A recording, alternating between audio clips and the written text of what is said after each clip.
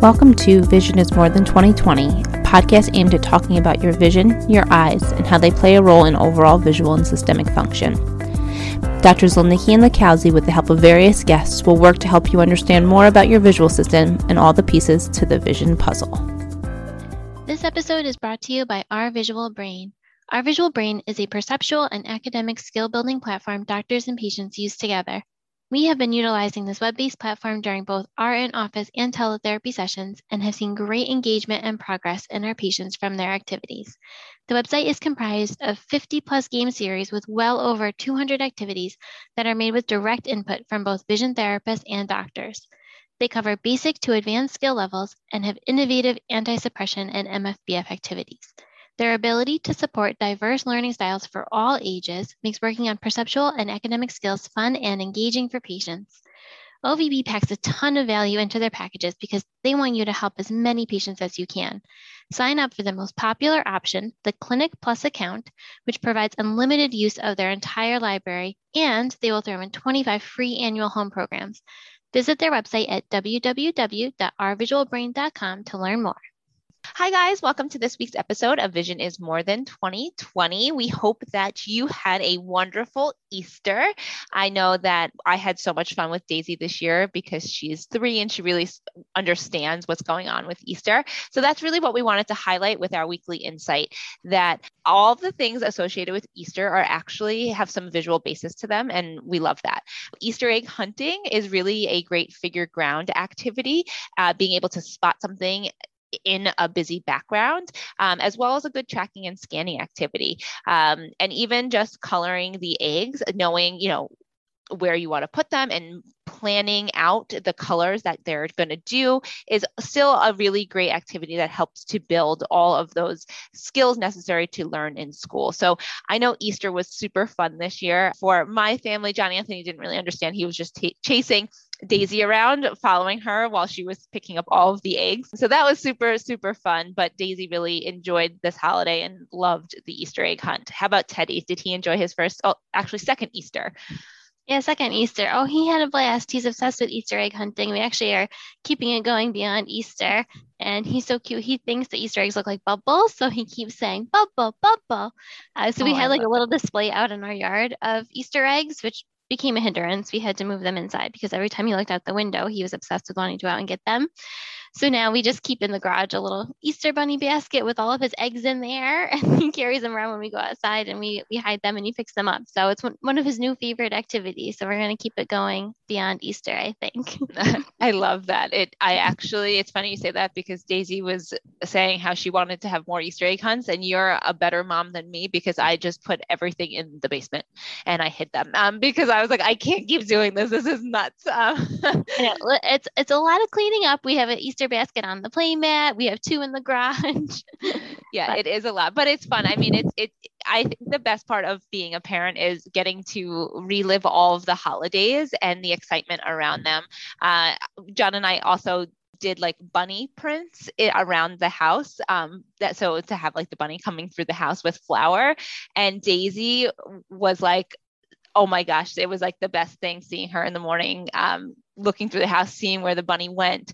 So the excitement of the holiday is always so wonderful. So I hope everybody else had a great Easter or Passover, whatever you celebrate. And, it really is the kickoff to spring and sunshine and spending more time outside. So I know we're all looking forward to that.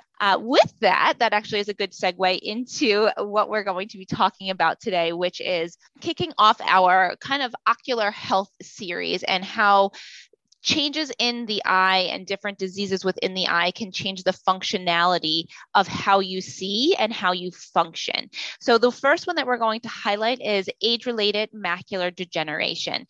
Now, this one I feel like is a very common eye disease that the general population is aware of. Sometimes people are not aware of things that can happen in their eyes. But this one I feel like is a hot topic that people really understand. They come in asking us, do I have macular degeneration? So it's definitely something that the general population knows about, but what is macular degeneration?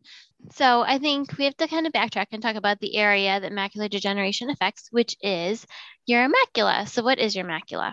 So Your retina is the whole back portion of your eye, and the macula is the very central portion of your retina.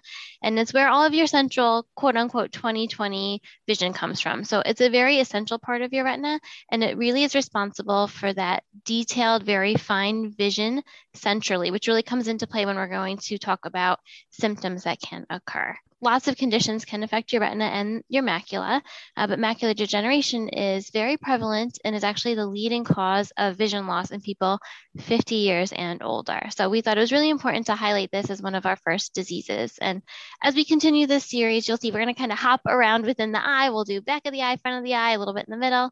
We're just going to take it as it goes. Yeah.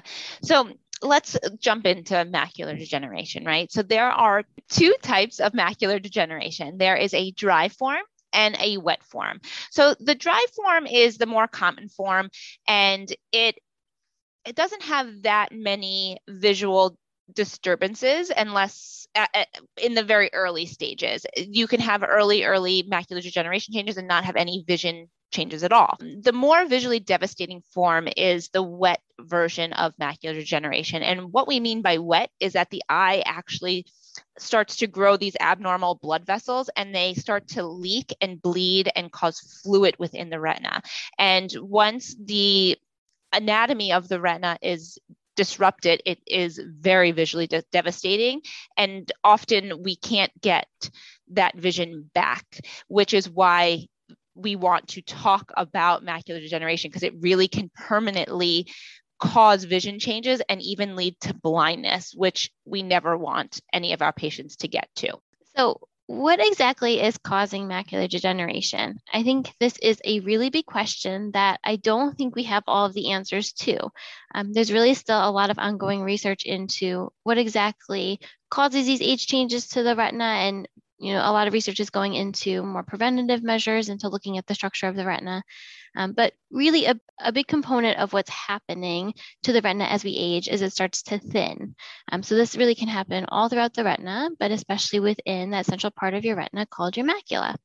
And as that retina starts to thin, your retina is really made up of 10 layers, and our bottom layer is made up of a pigment layer. And it has pumps within it that, as your eye goes through metabolism, those pumps kind of pump out all of the waste products of that metabolism process within the retina.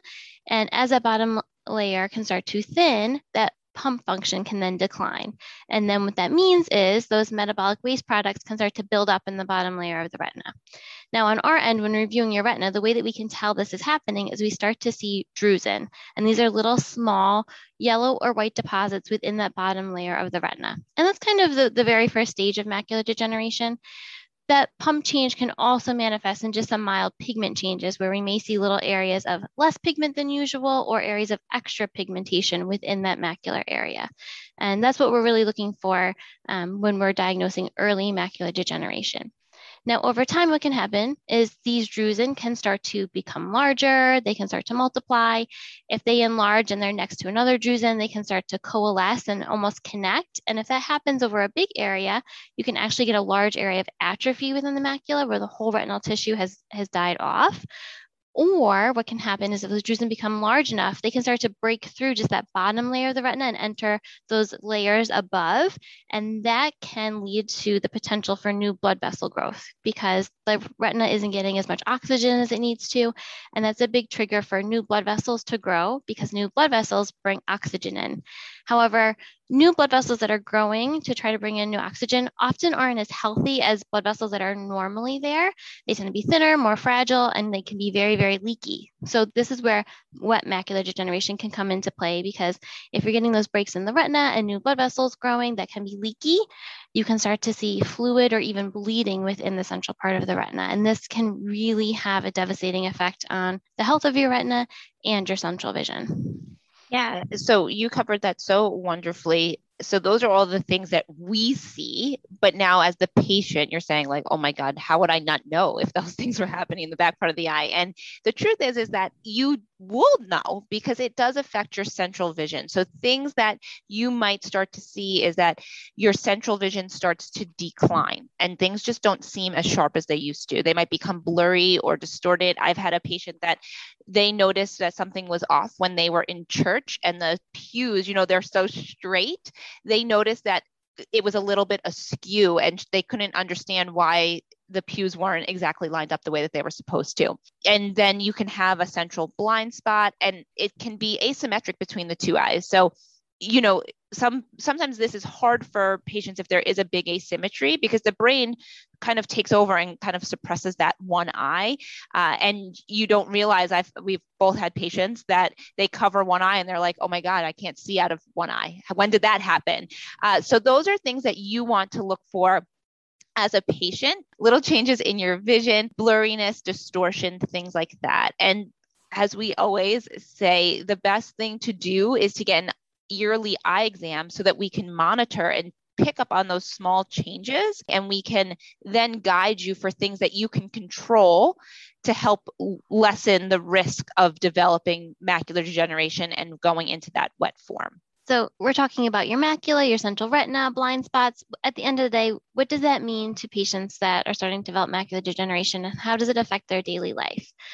Well, when you think about it, if you are looking straight ahead and you have a distortion in your vision, or you have a more advanced form of macular degeneration that's causing that blind spot centrally, that can affect a lot of your daily activities involving your visual function, right? So imagine trying to look straight ahead and what you're looking at has this blind spot right in front of you and it's blacked out.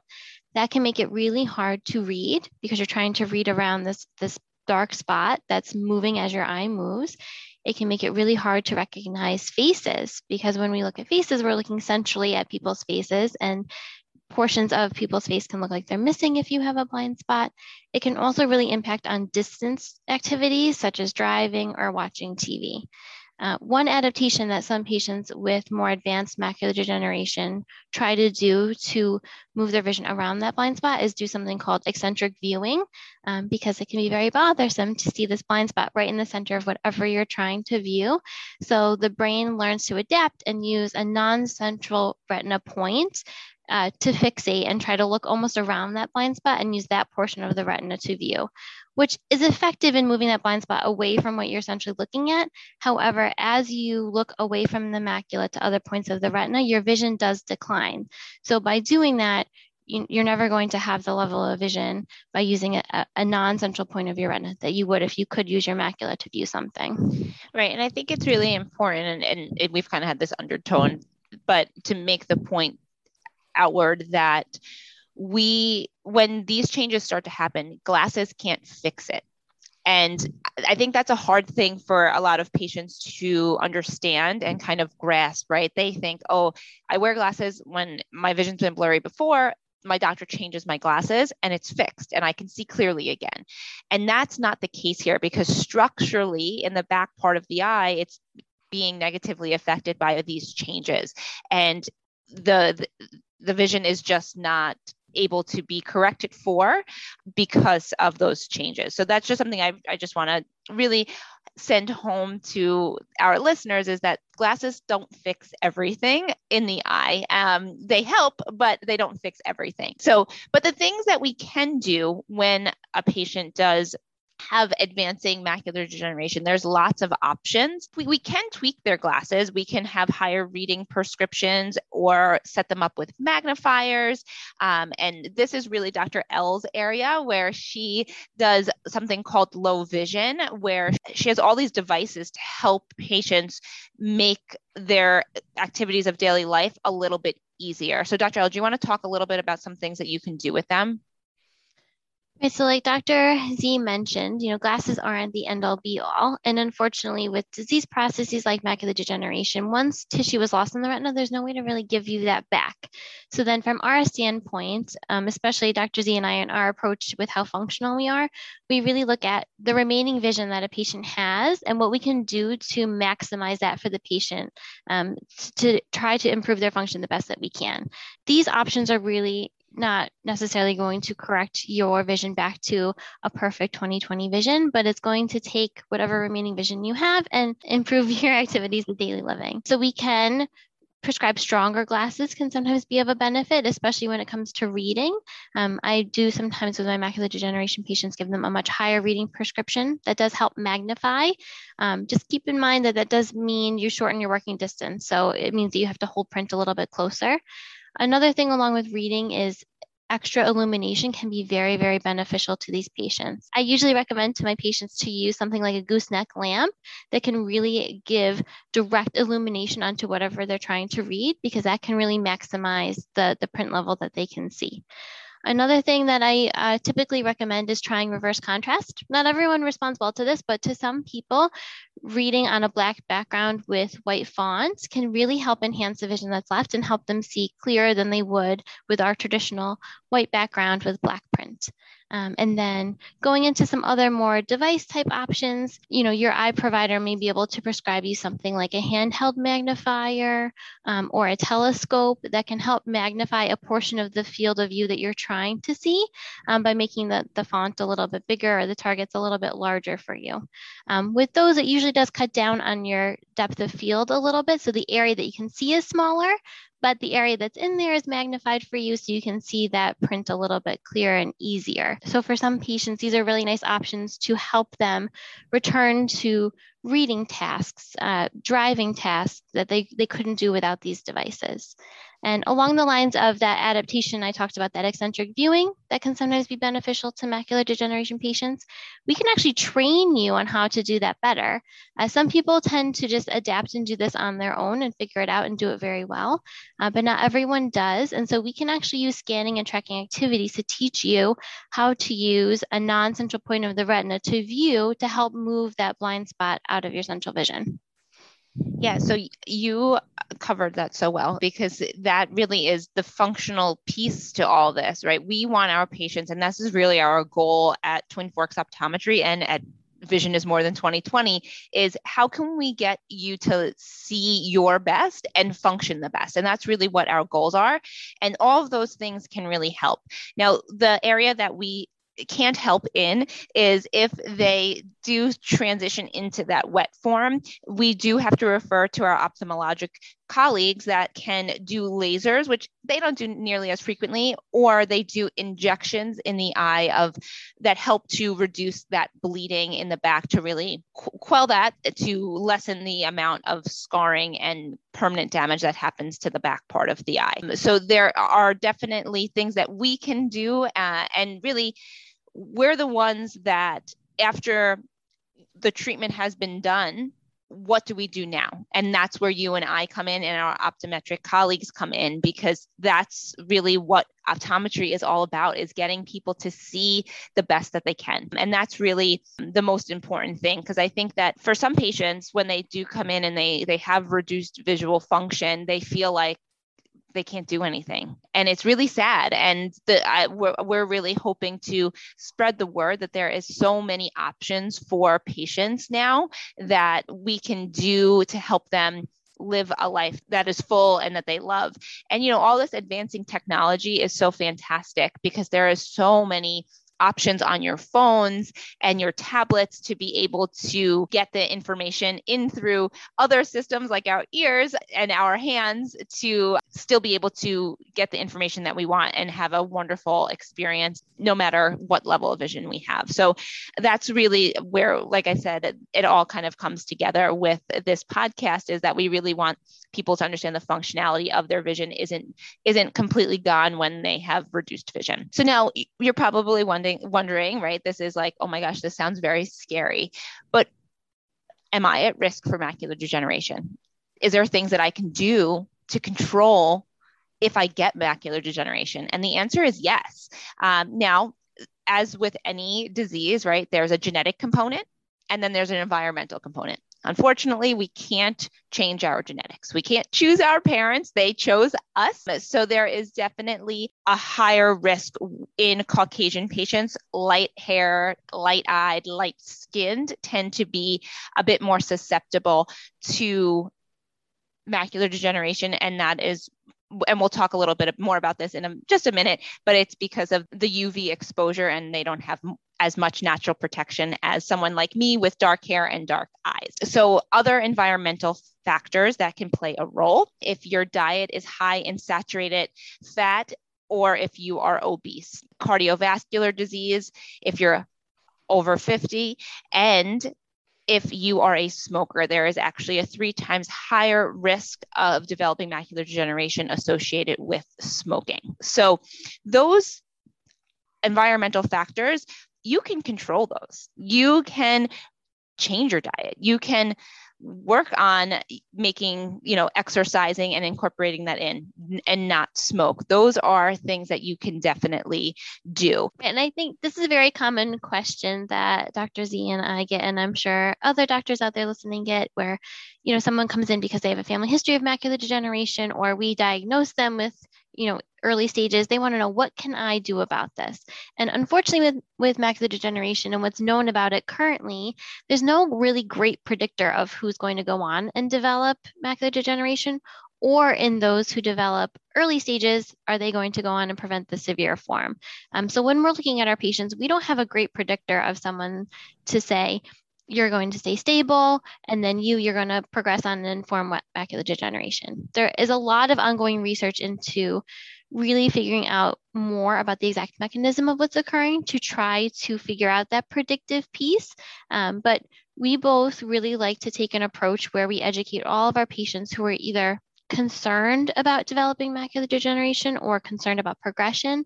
And there are certain recommendations that we make to those patients just to help them protect the retina and live the most healthy life that they can. And a lot of these tie into those risk factors that Dr. Z just went over, both especially with the environmental ones that you can control. So our first recommendation is to avoid smoking.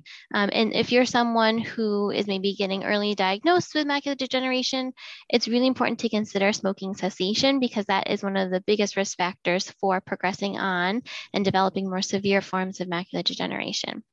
The next is really protecting those eyes from UV light. That does play a role in progression and risk of macular degeneration. So you want to make sure when you're outside, you're wearing glasses that protect you from that UV light. The next is really just kind of all encompassing with a healthy lifestyle, because whatever is healthy for your body is healthy for your eyes. Everything is connected. So we really like to encourage a lot of leafy greens in your diet, omega-3s in your diet as well. General exercise and maintaining a healthy weight, because that's going to really lower your risk for having that diet high in saturated fat, obesity, and cardiovascular disease. So you're really hitting all of those risk factors by living a nice, healthy life.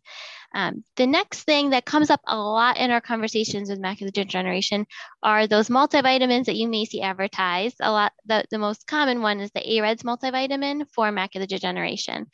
So that marketing team does a wonderful job getting the word out about those multivitamins and that they're accessible. But I like to judiciously recommend these vitamins to my patients, because they did a really, really large scale clinical trial on these vitamins to see who they actually benefited.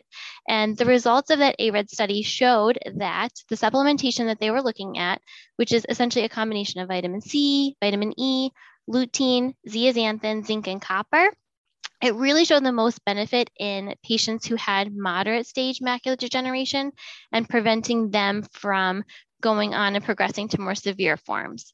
The trial actually showed no proven benefit to those who either didn't have the disease yet or only had early disease. So I like to follow the recommendations of the clinical trial, and any of my patients that are more a moderate stage, I make sure that they're supplementing with an AREDS multivitamin. But my early patients, I don't necessarily recommend it to them if they are not falling into that moderate stage category. I was going to say on that note, I actually try to deter patients from just taking these medications early, because I'm a very big believer that we have to be careful about the things that we put in our body.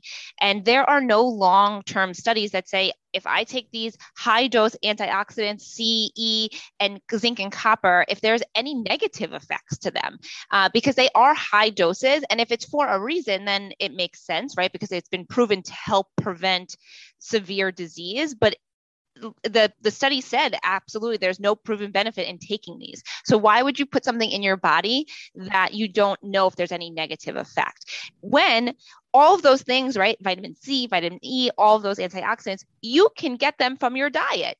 you really are what you eat. And that is the stance that I really take with my patients is eat your vegetables, eat your antioxidants. The darker the vegetable and the fruit, the better it is for you and the better it is for your eye. So that's something to consider, because I think sometimes there are some patients that are just like, let me just pop a pill, like, and then, and let me just take the medicine instead. But I think the important thing is to take control of your health. And like I said before, you can't control your genetics, but you can control those environmental factors, and taking control of what you're eating, how you're exercising, and staying hydrated. Those things will serve you better than just taking a pill to hopefully prevent the disease that we don't know that much about. So that's how I feel when it comes to that. And I think Dr. L often says the same things to her patients. Yeah, absolutely. I like to judiciously prescribe and follow the recommendations that have been proven by science. And so really our last big recommendation, which we are always going back to, is to monitor your vision and always get routine eye exams, especially for that early detection piece, because at the beginning of not only macular degeneration, but a lot of the disease processes we're going to be talking about, you can be very asymptomatic in the beginning stages. And disease can only be detected if you are going and getting your eyes looked at. And so we really highly recommend getting an annual exam, especially if you have, a combination of the risk factors that we went over, especially that family history piece or any history of smoking. It's always a good idea to go and have your retina checked and see if there's any early changes. And then if you have been told you have any form of macular degeneration, it's very important to monitor your vision closely. And like Dr. Z had talked about before, macular degeneration can very often be asymmetric and affect one eye before the other, and you don't always notice a vision change in just one eye. So just by simply covering one eye and checking to make sure that your vision is not distorted or blurry can be very helpful for early detection. And we also dispense to all of our macular degeneration patients an Amsor grid, which essentially looks like a little piece of graph paper. And it's a really great way to monitor your vision for any distortions or changes in your central vision. Yeah, so overall, there are a lot of things that you can control when it comes to macular degeneration. And we hope that you guys know that if macular degeneration is present in you or someone in your family, there are definite optical options to help them live a more fulfilled life and using the vision that they do have. If you have any questions about any of this, make sure to message us on our Instagram and we can get those questions answered for you. But I hope that you enjoyed this episode and learned a little bit more about your eye. See you next week. Thanks for listening. Join our private Facebook group, Vision is More Than 2020, and follow us on Instagram. For additional content, check out our practice, Twin Forks Optometry, on both Facebook and Instagram. Subscribe, download, and leave us a 5-star review on Apple Podcasts, Spotify, and Google Podcasts. Tune in next week to learn more about your vision.